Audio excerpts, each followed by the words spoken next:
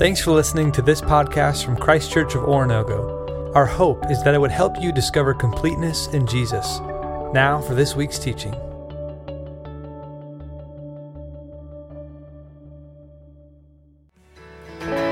Good morning. Welcome to Christ Church. Glad to have you with us. If you would stand as we come before our God and we worship Him for all that He is, for all that He has done. As we acknowledge His grace and the fact that we get to stand before Him because of it, we sing of His power. Let's sing together. Who breaks the power of sin and darkness? Whose love is mighty and so much stronger? The King of glory, the King above all kings. Oh, who shakes the whole earth with holy thunder and leaves us breathless in awe and wonder. The King of glory, the King above all kings. Oh, this is amazing grace.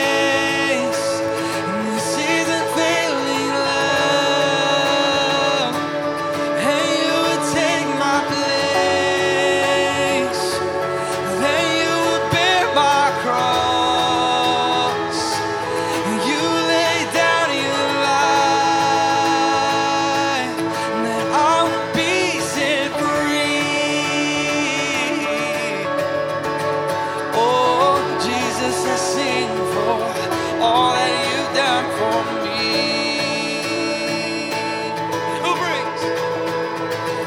Who brings our chaos back into order? Who makes the orphan a son and daughter? The King of glory, the King above all kings. Oh, who rules? Oh, we sing. Who rules the nations with truth and justice? Shines like the sun in all of its brilliance. The King of glory, the King above all kings. Oh, we sing, this is amazing grace. This is unfailing love. That you would take my place. That you would bear my cross. And you laid down your life, that I would be set free.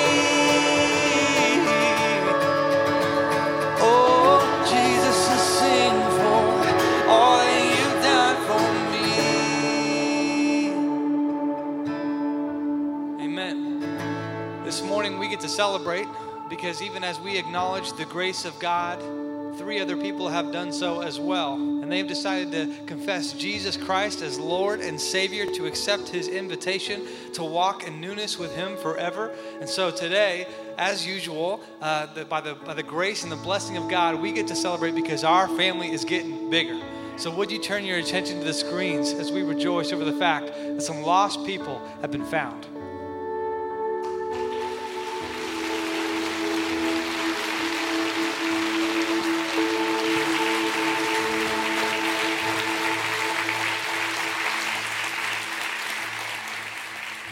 Well, good morning, church.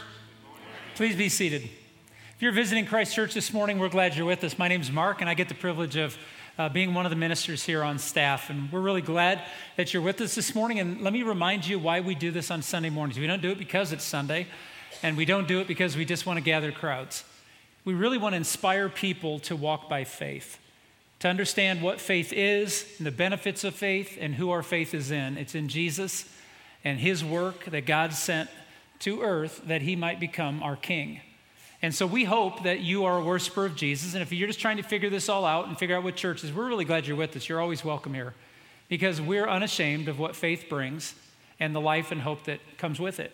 So we hope this morning that you will come and position yourself in such a way that you will open your heart and mind to what we're going to be talking about. We're going to be taking on a very serious subject matter in the history of mankind, and it's the crucifixion of Jesus.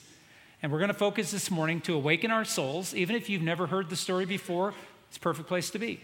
If you've heard it 150 times, it's a perfect place to be. Because the story is true, and it's impactful, and we want it to make a difference in people's lives as we walk by faith. We want to inspire you. We want to give you a chance to hear the Word of God. We want you to be able to look at the most important action ever taken by a person on earth and the impact it's had throughout time. We'll give you a chance to listen this morning. We're going to give you a chance to sing, to think, to remember when we gather around his table what he did for us. And we're going to give you a chance to sacrifice, to give of your treasures so that this story that we're telling today can be told throughout the world, repeatedly, over and over and over, to people who've never heard it and people who have heard it a lot. We're going to be spending this week and next week looking at the crucifixion.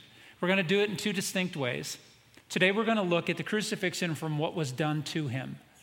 Just stopping, pausing, slowing everything down, letting the Word of God be spoken, and let the Scriptures be read, and just look at what was done to him. And next week, take a different approach to the crucifixion that brings us into it. This will be a little bit different than most times we gather on Sunday, so if this is your first time, this will be a little bit weird for all of us, but it'll be good. We'll ask you to remain seated the entire service. We're going to ask you to sing if you want to, but if you just want to sit and reflect, use that time to your advantage as well. We're going to allow the reading of the Word to pour over your minds and hearts today. There'll be a lot of Scripture used as the stories are told. We've done something distinct this morning. We've taken the accounts of Jesus' crucifixion from Matthew, Mark, Luke, and John, and we've mashed them together with the relevant details all included. So it's a composite of the four authors' eyewitness accounts. Some of them know it firsthand, and others received it like Luke did from other sources. But those eyewitnesses are telling us what took place, and we're just going to process that together. We'll do it with one voice. There'll be a chance for you to think and to react and to praise the Lord. And even at this time, I know it seems a bit awkward for some, but I'm unashamed of it. We're going to ask those that are taking up our offering this morning to move into place, please, at this time.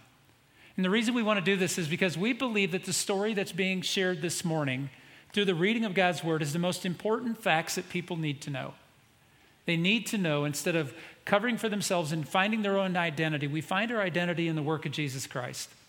And we have an opportunity every time we gather, not only to continue promoting the message here in the 4 states area, but all throughout the world, an opportunity for us to invest our treasures into telling the story, the good news, the evangelism, the good news of Jesus Christ. And so this morning, if you've prepared yourself to be generous, to give for that cause, now will be the opportunity for you to share those gifts that will be used for the message and glory of Christ to go forward. Please pray with me.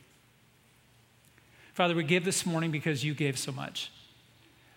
Father, we don't give as a tax, and we don't give to make up for wrongs done. We don't give for our own acclaim. We come bringing gifts this morning that we might send out preachers and teachers, that we might send out materials, that we might send out benefit and love through money or through medicine or through food or through shelter, that we might speak the name of Jesus in such a way that its practical love is felt in our community and it's felt in our state and our world.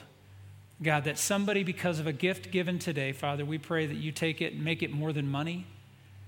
I pray that you take it and make it a life changed, that someone will know Jesus better because of a sacrifice made here this morning.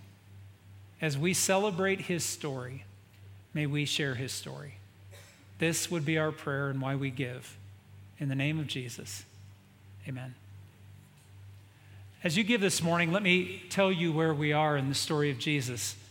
For those of you who may have been traveling or gone, Jesus has left the upper room where he established the Lord's Supper, and then he prays for his disciples, and he goes to the Garden of Gethsemane. He prays for their unity. He prays for the strength to fulfill his calling. Not my will, but yours be done, he says to his Father. Judas comes and brings the Roman soldiers to arrest him, and Judas kisses him in an act of betrayal.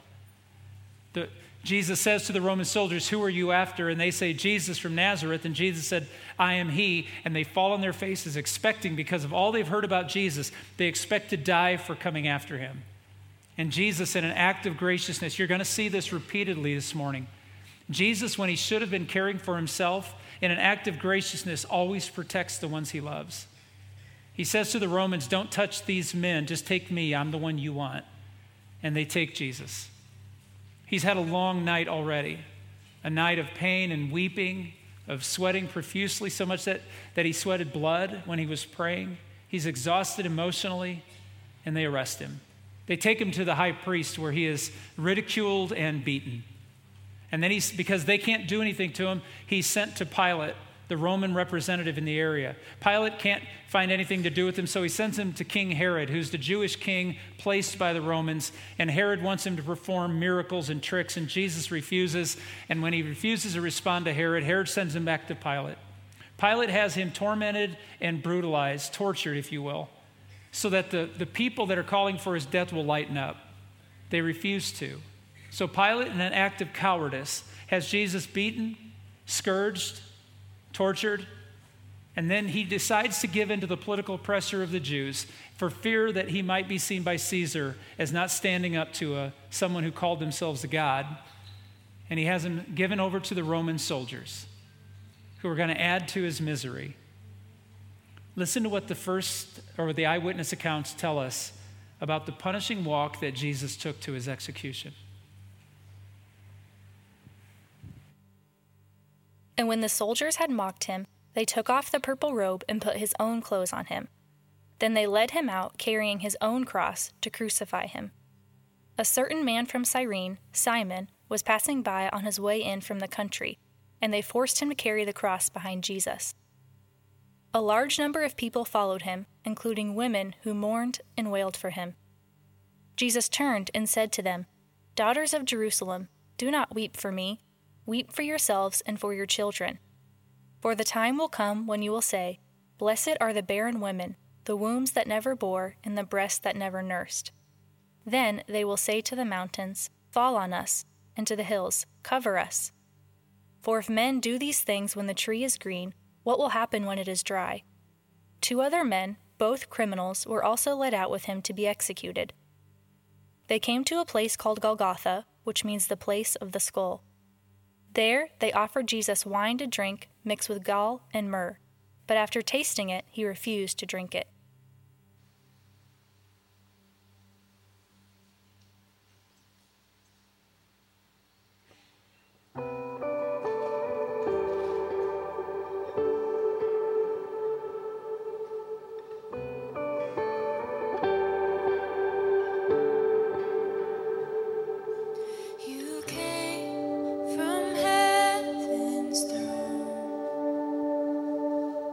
Acquainted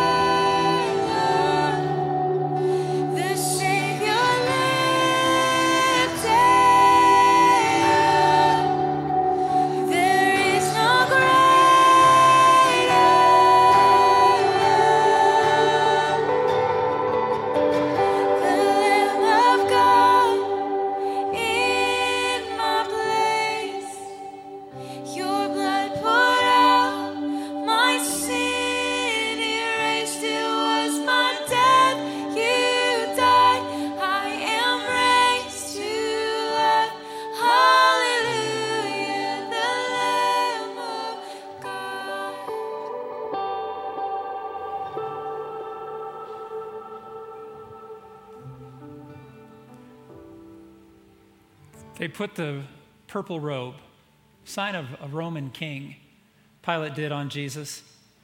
It may have been the act of kindness, the only act of kindness in the entire day. You see, normally Romans recorded that they would strip those that are being crucified and make them go through the city, a final humiliating act, naked, dragging the crossbeam. Jesus had already been beaten, so to the extent that the Roman law would allow, so they couldn't beat him on the trip, so they lay this royal robe on him. His back is open, he has open wounds, he has clotting blood.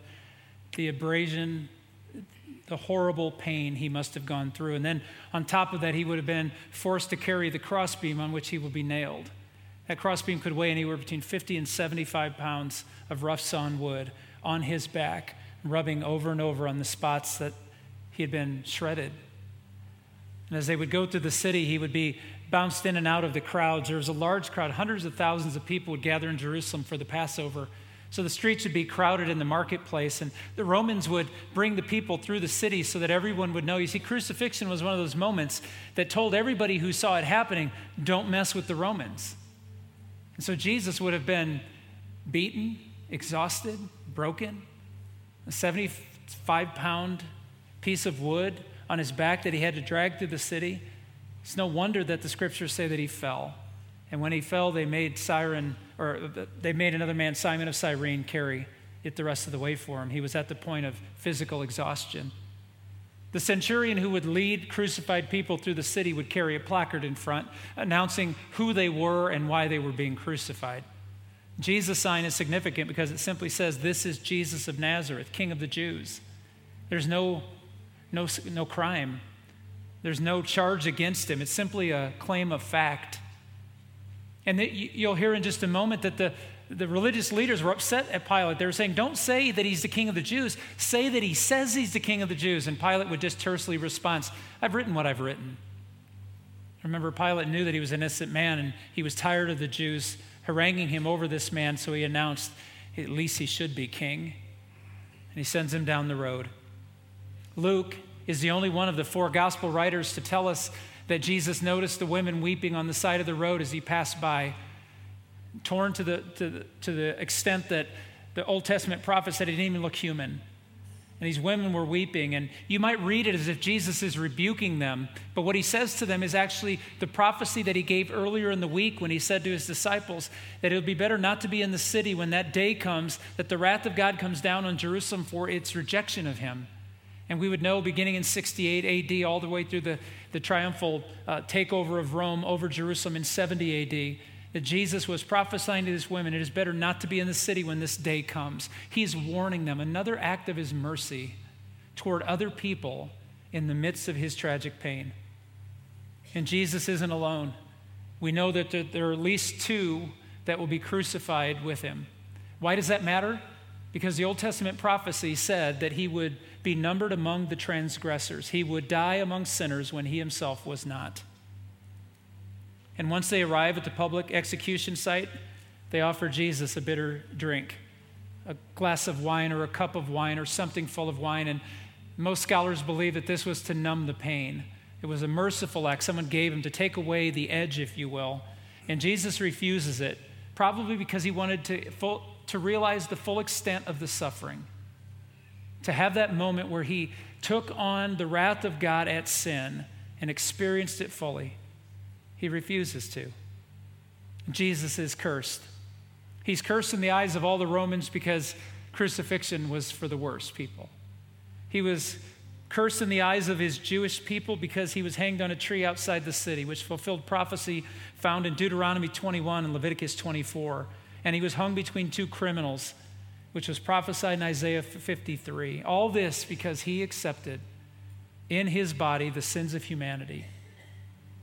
So we've seen the walk of shame and horror and pain that he endured to get to the place of execution. Let's listen to the firsthand accounts of the cruelty of the crucifixion. Here they crucified him, and with him 2 other robbers, one on each side, and Jesus in the middle. It was the 3rd hour when they crucified him. Jesus said, "Father, forgive them, for they do not know what they are doing." Pilate had a notice prepared and fastened to the cross above his head. It read, "This is Jesus of Nazareth, the King of the Jews." Many of the Jews read this sign, for the place where Jesus was crucified was near the city, and the sign was written in Aramaic, Latin, and Greek. The chief priests of the Jews protested to Pilate, "Do not write the King of the Jews, but that this man claimed to be the King of the Jews." Pilate answered, "What I have written, I have written." When the soldiers crucified Jesus, they took his clothes, dividing them into 4 shares, one for each of them, with the undergarment remaining. This garment was seamless, woven in one piece from top to bottom. "Let's not tear it," they said to one another. "Let's decide by lot who will get it." This happened that the scripture might be fulfilled, which said, "They divided my garments among them and cast lots for my clothing." So this is what the soldiers did. And sitting down, they kept watch over him there. Those who passed by hurled insults at him, shaking their heads and saying, "You who are going to destroy the temple and build it in 3 days, save yourself. Come down from the cross and save yourself, if you are the Son of God." In the same way, the chief priests, the teachers of the law, and the elders mocked him among themselves. "He saved others," they said, "but he can't save himself. He's the King of Israel, the Christ of God, the chosen one. Let him come down now from the cross, that we may see, and we will believe in him. He trusts in God. Let God rescue him now if he wants him, for he said, 'I am the Son of God.'"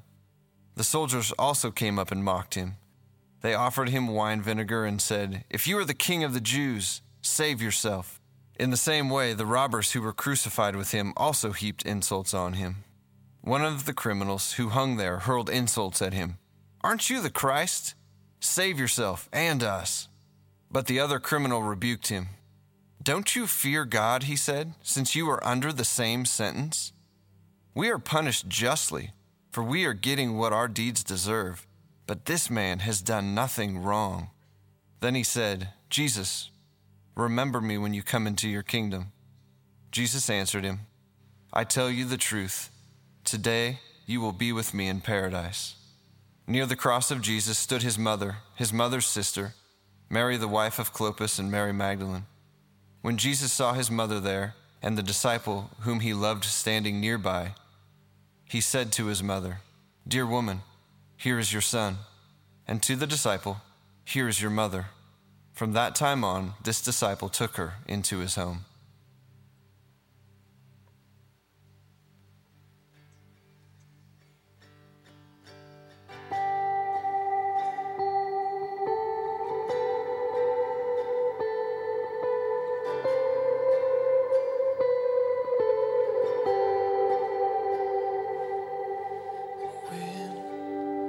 I survey the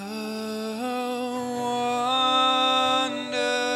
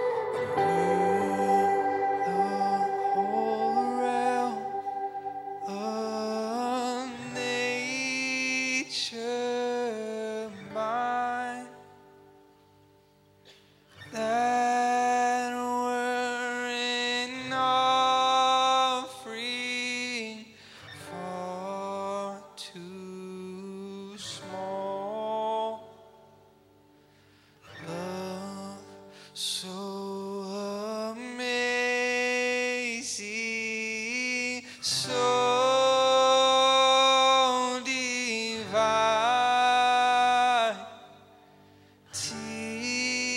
demands my soul, my life, my own. They would take Jesus to the place known as Golgotha at roughly 9 a.m. in the morning. At least 3 crossbeams had been prepared. Crucifixion was such a horrible form of torture and humiliation that the Romans would only use it for slaves and for the worst type of criminals. In fact, the citizen of the Roman Empire could not by law be crucified, no matter what they had done. Criminals were crucified naked, adding physical and mental humiliation to their family and friends.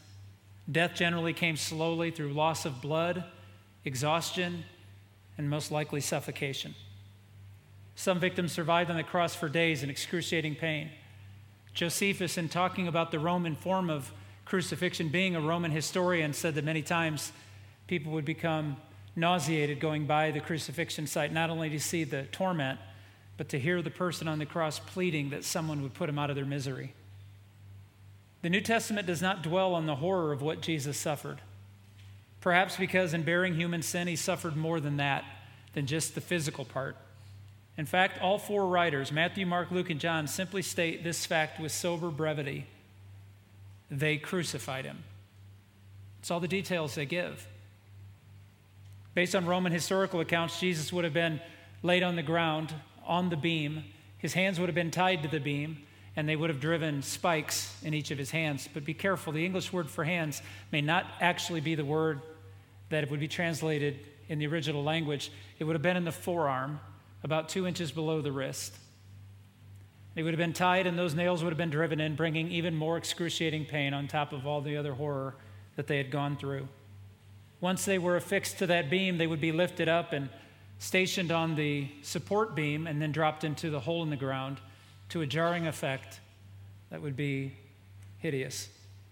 The cross is now lifted to display its spectacle. The Romans would plant crosses along roadways and walkways into the city and out of the city. So once again, someone would walk by and see someone being crucified in the middle of an everyday life and remember to themselves, do not mess with Rome. Jesus hangs helplessly, welcoming death to deliver him from this agony. He's a few feet off the ground when he surveys the crowd. As bad as the scene is, as your imagination allows you to take the words and see the pictures that your mind produces, imagine people standing at the foot of someone being brutalized like this and cheering it on and mocking the people on the cross. The religious leaders that were relentless in getting Pilate to have Jesus unlawfully killed are standing there and making fun of him, calling out prophecies that he made, like, you said you would tear down the temple and in 3 days rebuild it. What are you doing up there? So it was so horrible that the 2 criminals, it makes no sense. The 2 criminals on both sides of him on the cross were making fun of him too, until one of them, in a moment of enlightenment, realizing how futile this was to make fun of a dying man while he too was dying, repents and cries out to the other, shut up, we've deserved what we have. He's not claiming innocence, but Jesus is innocent. It's in those moments Jesus looks down and sees his mother. The women are gathered at the cross. The only disciple that we know of that was there, because Jesus had prophesied that they would abandon him, is John. And as Jesus goes up on the cross, he sees John and he sees his mother, and Jesus, another act of his mercy. When he should have been caring about his own heart, he looks down at his mother and he says, woman, behold your son. And he says to John, John, take care of her. She's your mother now. You see, Jesus was their oldest son. It was his duty to care for his mother, which makes us believe that Joseph was gone too. And at this moment, John takes Mary away. Jesus grapples for breath to speak. His body is hanging on his limbs, which are being torn in the tendons. His body is broken. He hasn't slept in possibly 24 hours. He's been beaten. He's had no food. He's had little to drink. And he cries out, Father, forgive them, for they do not know what they're doing. You see, the cross is brutal. The cross is tragic. But the cross is nothing if it's not about forgiveness. You see, the cross is all about forgiveness. Jesus did not have to go. He could have spoke a word in front of Herod and been freed. He could have spoken a word in front of Pilate and been freed. He could have snapped his fingers or wished the angels to come and they would have been freed from the Roman oppression. But he doesn't. He goes to the cross as our Passover lamb to bring us forgiveness. It was common for the executioners to confiscate his clothes, stripping him naked on the cross. And they think that they're in power now. They'll take his clothes. They'll do what they want with it. They'll gamble for them. They'll make fun of this dying man taking his last earthly possessions. They think they're in charge, but do not be mistaken. God is in charge. And what they are doing is simply fulfilling a prophecy that God said would happen to show us the horror of evil and what it does, and to show us why God would ask Jesus to go to the extent to show us his love and the horror of evil. The chief priests call out to him, if you really are who you say you are, and if God really loves you, where is he now? Why isn't he protecting you now? Come off the cross if you really are. If God really loves you, come off the cross by his power. And David, King David, would write the 22nd Psalm, which you will hear Jesus quoting repeatedly through the crucifixion. And in this, David forecasts what the Messiah would go through in an extent to show us God's love and to deal with the evil that is sin. See if this doesn't sound familiar. All who see me mock me. They hurl insults, shaking their heads. He trusts in the Lord. Let the Lord rescue him. Let him deliver him, since he delights in him. Dogs have surrounded me. A band of evil men has encircled me. They have pierced my hands and my feet. Jesus could not save himself and save us, so he chose us. I ask you today, will you choose the one who chose you over himself? Will you deny yourself, take up your cross, and follow him? Jesus could not save himself and save us, so he chose us. He voluntarily gave up his life so that you and I could have our lives restored through his sacrifice. We see the excruciating walk to the place of execution. We see the cruelty he experienced, both physically, socially, emotionally, and spiritually. Let's listen to the account of the fulfillment of his sacrificial death for you and I. At the 6th hour, darkness came over the whole land until the 9th hour, for the sun stopped shining. And at the 9th hour, Jesus cried out in a loud voice, Eloi, Eloi, lama sabachthani, which means, my God, why have you forsaken me? When some of those standing near heard this, they said, listen, he's calling Elijah. Later, knowing that all was now completed, and so that the scripture would be fulfilled, Jesus said, I am thirsty.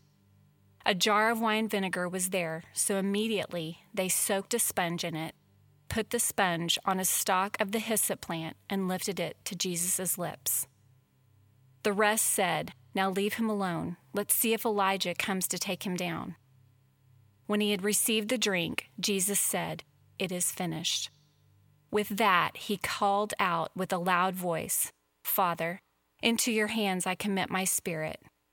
When he had said this, he breathed his last, bowed his head, and gave up his spirit.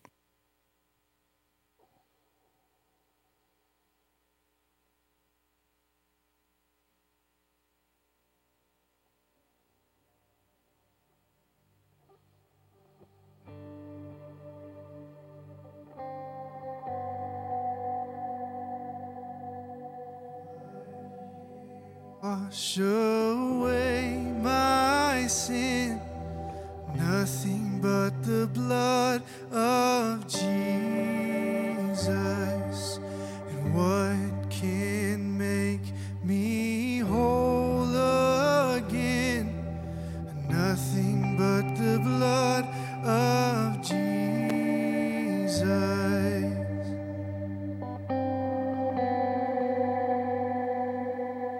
For my part in this I see nothing but the blood of Jesus.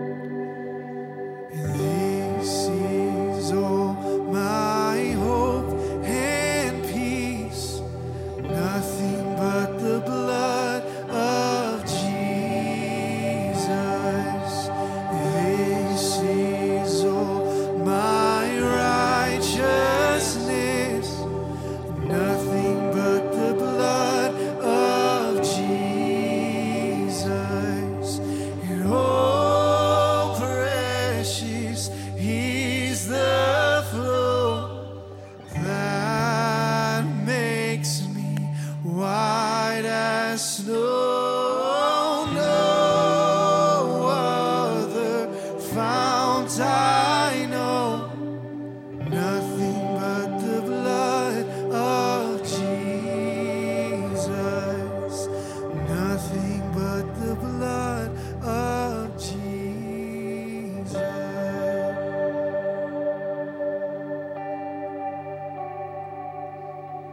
What can wash away my sin? Nothing but the blood of Jesus.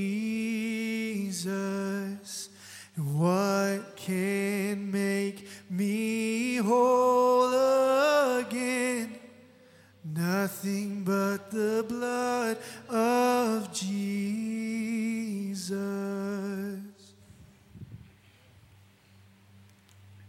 Last week, as Jesus stood before Pilate, and with a simple word, a simple explanation, he would have been freed.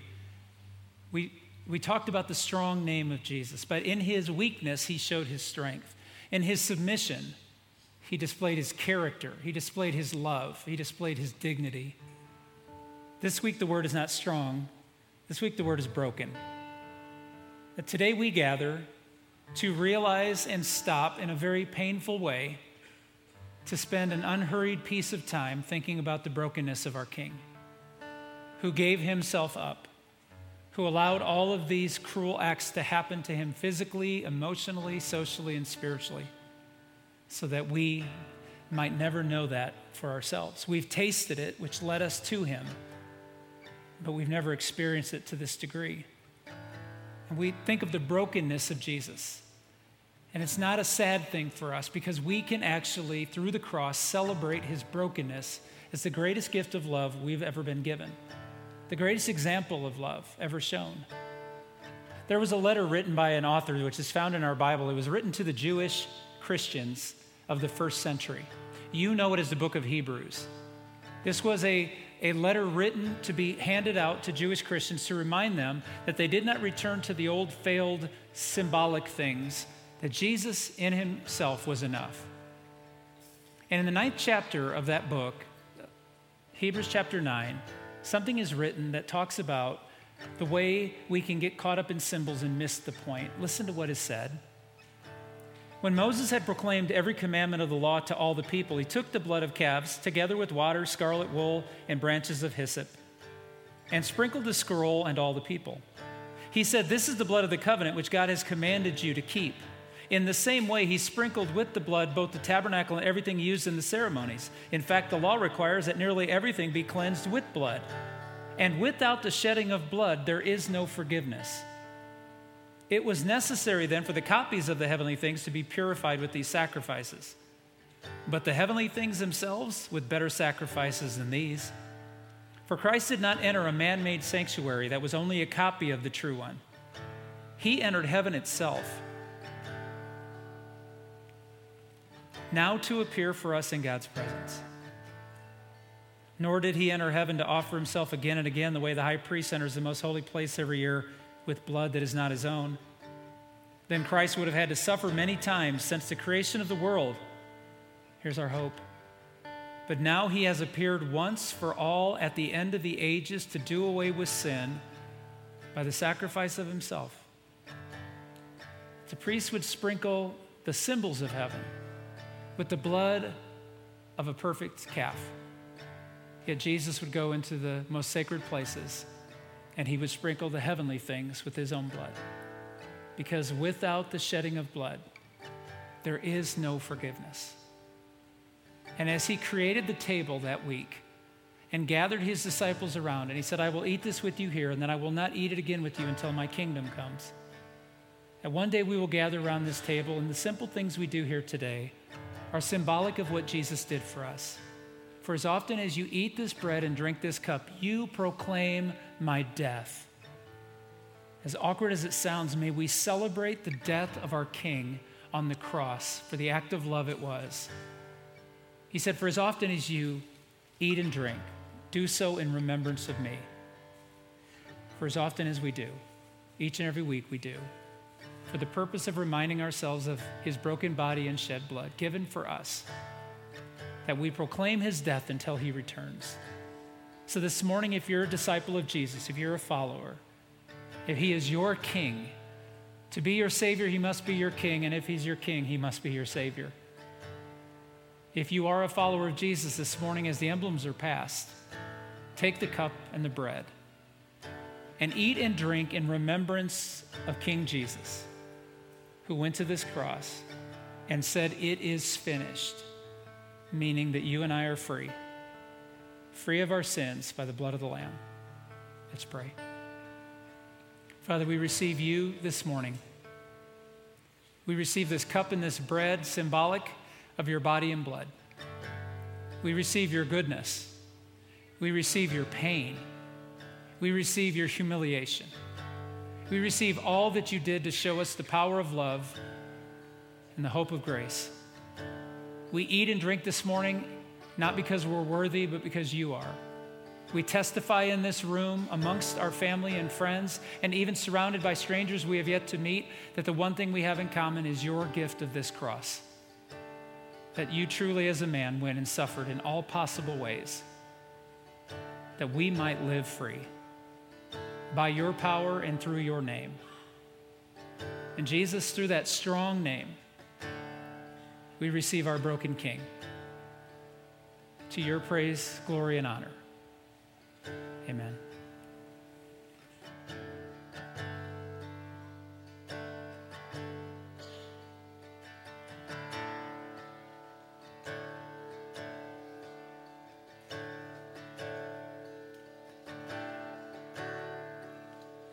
On a hill far away stood an old rugged cross, the emblem of suffering and shame.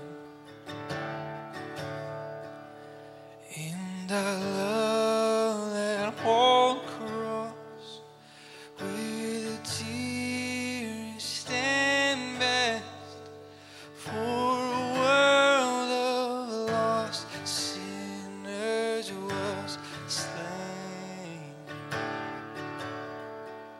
So I'll cherish the old rugged cross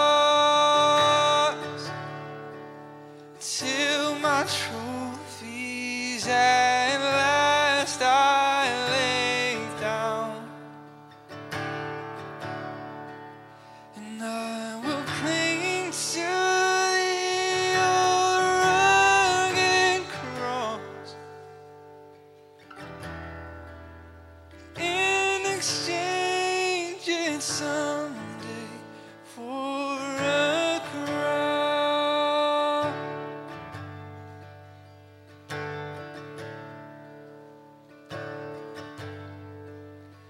In the old rugged cross, stained with blood so divine, oh, wondrous beauty I see.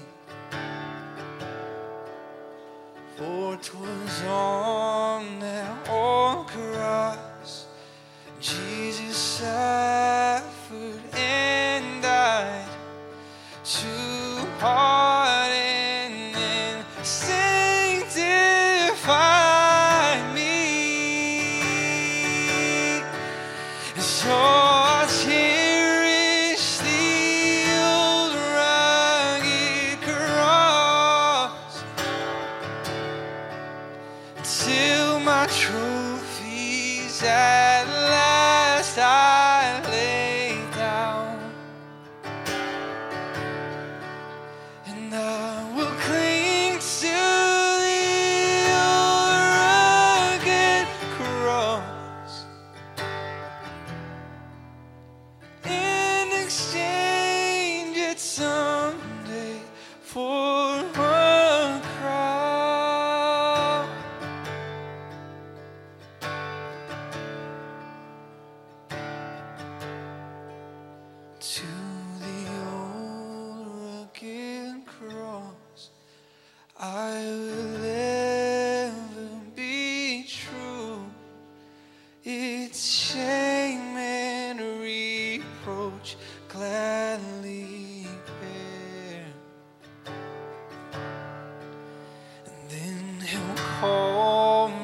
someday to my home far away, where is glory forever I'll share. And so I'll cherish the old rugged cross until my trophies at last I lay down. And I will cling to the old rugged cross and exchange it someday for a crown.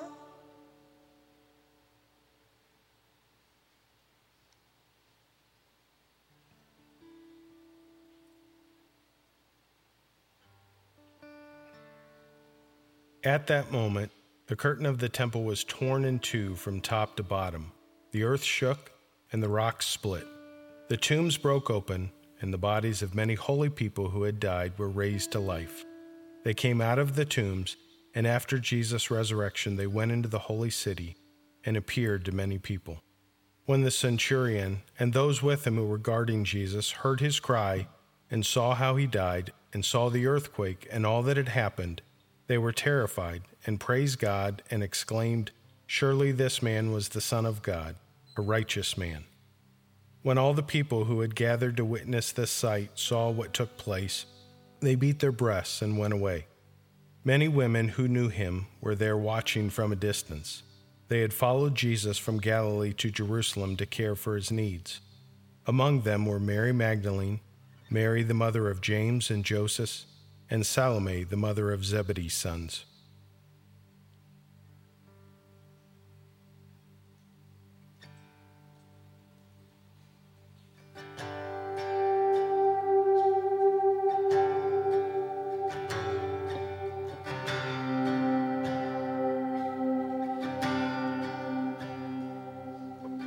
Who breaks the power of sin and darkness? Whose love is mighty and so much stronger? The King of glory, the King above all kings.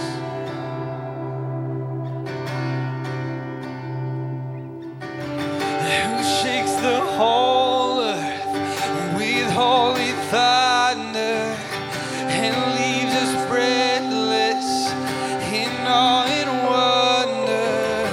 The King of glory, the King above all kings.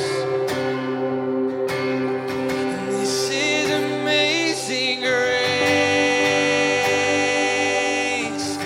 This is unfailing love. And you would take my place,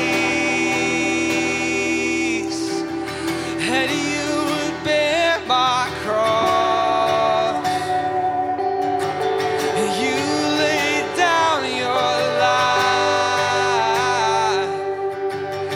that I would be set free. Oh, Jesus, I sing for all that you've done for me.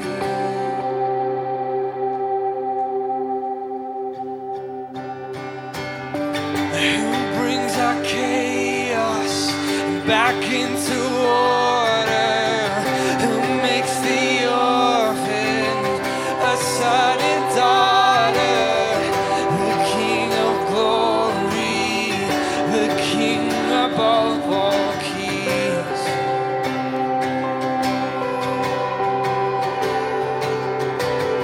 Who rules the nations with truth and justice, shines like the sun in all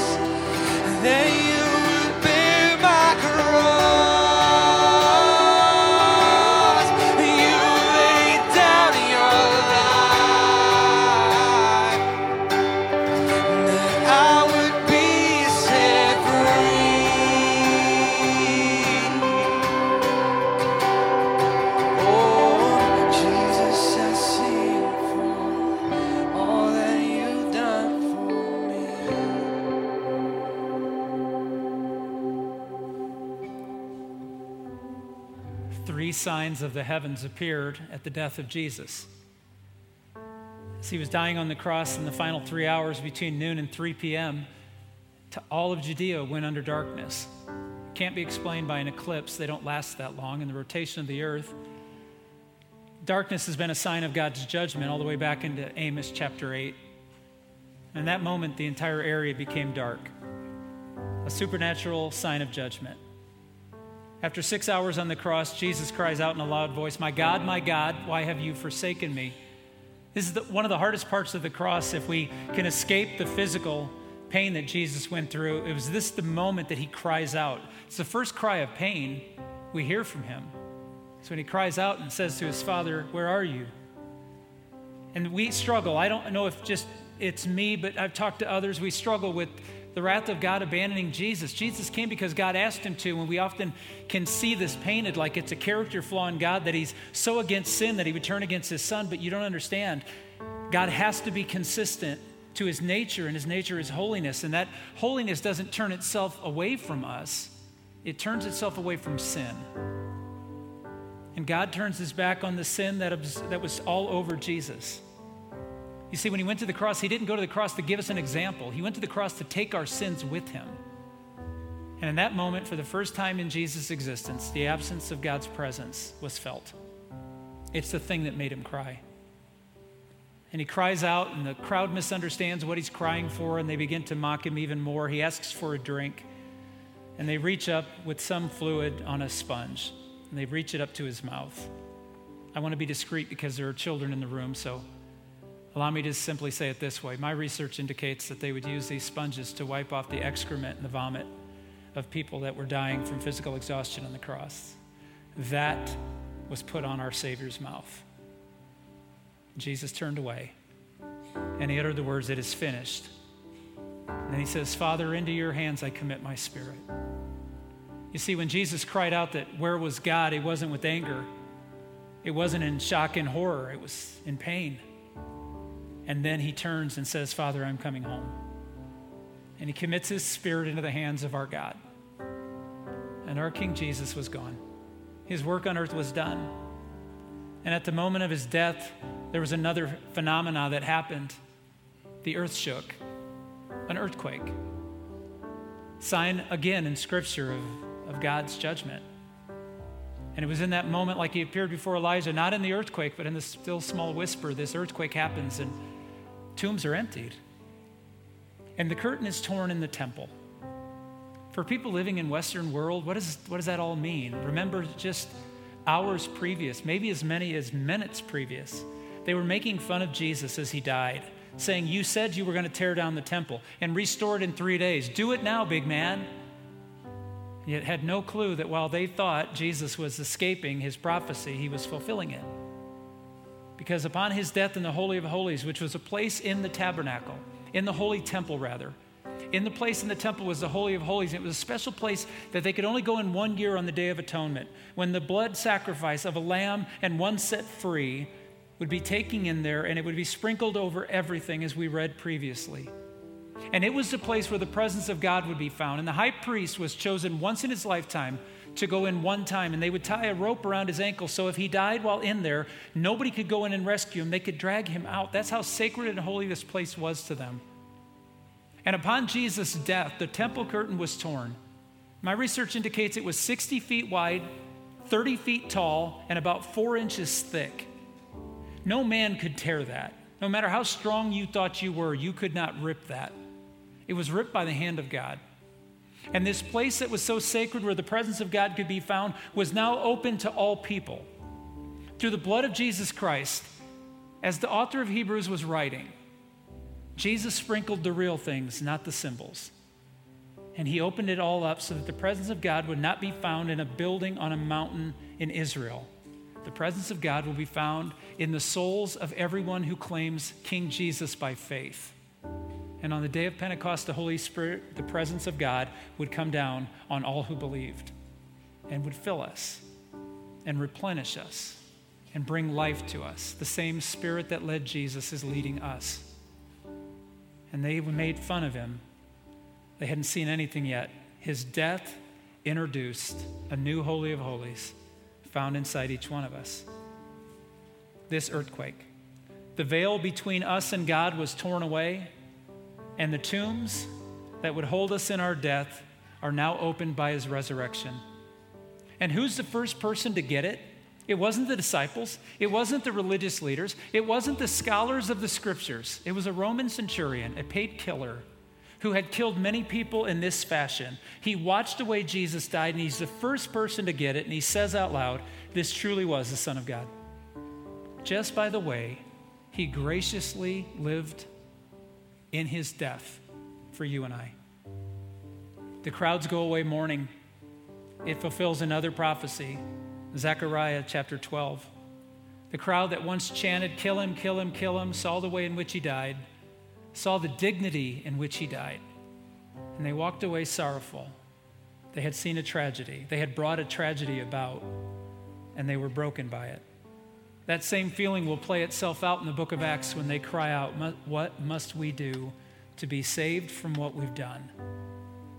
The punishing walk to the execution, the cruelty he experienced, his death as our sacrifice, the power of the moment. Listen to what they tell us happened next. Now it was a day of preparation, and the next day was to be a special Sabbath, because the Jews did not want the bodies left on the crosses during the Sabbath. They asked Pilate to have the legs broken and the bodies taken down. The soldiers therefore came and broke the legs of the first man who had been crucified with Jesus, and then those of the other. But when they came to Jesus and found that he was already dead, they did not break his legs. Instead, one of the soldiers pierced Jesus' side with a spear, bringing a sudden flow of blood and water. The man who saw it has given testimony, and his testimony is true. He knows that he tells the truth, and he testifies so that you also may believe. These things happened so that the scripture would be fulfilled. Not one of his bones will be broken. And as another scripture says, they will look on the one they have pierced. So as evening approached, Joseph of Arimathea, a prominent member of the council, a good and upright man who had not consented to their decision and action, who was himself waiting for the kingdom of God, went boldly to Pilate and asked for Jesus' body. Now Joseph was a disciple of Jesus, but secretly because he feared the Jews. Pilate was surprised to hear that he was already dead. Summoning the centurion, he asked him if Jesus had already died. When he learned from the centurion that it was so, he gave the body to Joseph. With Pilate's permission, he came and took the body away. He was accompanied by Nicodemus, the man who earlier had visited Jesus at night. Nicodemus brought a mixture of myrrh and aloes, about 75 pounds. Taking Jesus' body, the two of them wrapped it, with the spices, in strips of clean linen cloth. This was in accordance with Jewish burial customs. At the place where Jesus was crucified, there was a garden, and in the garden there was a new tomb cut out of rock, in which no one had ever been laid. Because it was the Jewish day of preparation, and since the tomb was nearby, they laid Jesus there. Then he rolled a big stone in front of the entrance to the tomb and went away. Mary Magdalene and the other Mary, the mother of Joseph, were sitting there opposite the tomb and saw where he was laid. These women, who had come with Jesus from Galilee, followed Joseph and saw the tomb and how his body was laid in it. Then they went home and prepared spices and perfumes, but they rested on the Sabbath in obedience to the commandment. Jesus died at 3 p.m, and the time would come at 6 o'clock when the Sabbath would begin, and not only the Sabbath, but the Passover.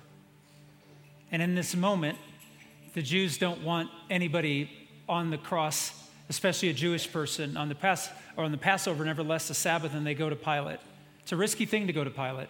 You just got him to do this action for you. Now you want to show some semblance of mercy in their minds. They go to Pilate, and they say, can we break the legs so that they die quick? They have to be off at 6 o'clock, and Pilate allows it. They go to Jesus, and they're going to snap the legs. My research indicates they would have snapped the thigh bones so that the body weight would have dragged and they would have expired much more briefly, but also more painfully. And they get to Jesus, and it seems like a small, significant moment to notice that he would not have his legs broken because he had already died. But you have to understand, the Passover lamb, to be perfect, according to the Old Testament law, had to have no broken bones. It had to be perfect. And so Jesus is gone, and the paid killer, the centurion, reaches up with his spear to test it if Jesus is dead, and he punctures his side, and blood and water come out separately. And medical people will tell you that that shows that the body had ceased to function. He had not fainted. He was not faking it. He was not in a coma. His body was done, and so was he. He was gone. And Pilate is stunned that it would happen so quickly. He was only on the cross for 6 hours, but the torment and torture, I don't want to defend Jesus, but I don't want you to think Jesus was weak. Please remember, they did not kill Jesus. Jesus gave his life away. It was by his control, by his own power, he allowed these things to occur. And so they don't break his legs. And Joseph, who at one point struggled to be associated with Jesus, takes a risk. He and Nicodemus both were religious leaders. They were rulers, and they stood up for Jesus privately, but they didn't publicly, because it says that both were scared what would happen to them if they sided with Jesus. But now they don't care. They saw the way he died, and they give themselves to him in loyalty, and they go to Pilate, and they're exposing their loyalty to him. Pilate could have them killed too, but they go and they ask. And Joseph says, I have a tomb that's never been used before. Can I have the body and place it in my tomb? And Pilate relents. And Nicodemus, who joins his comrade, and he brings 75 pounds of these ointments, these very expensive things. You see, you wonder why these details are in Scripture, because the prophet said that it would be rich men that took care of him in his death. And 75 pounds of this aloe and this ointment and this myrrh, remember that those were some of the things that were brought to Jesus when he was born, brought to Mary and Joseph.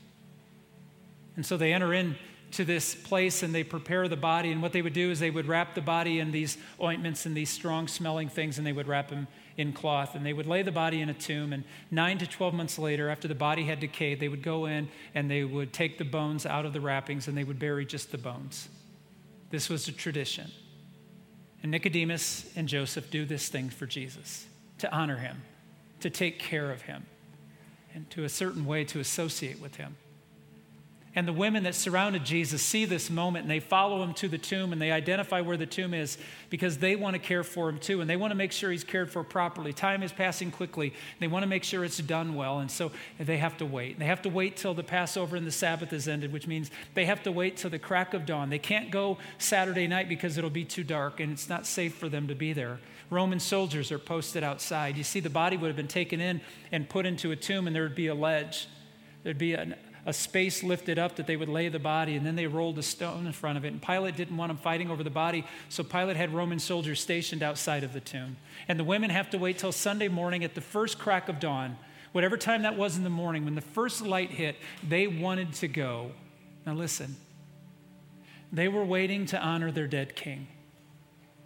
And they waited a long period of time, an entire Friday evening, entire day on Saturday, waiting until the first light on Sunday to go and honor a dead king. But church, we have good news.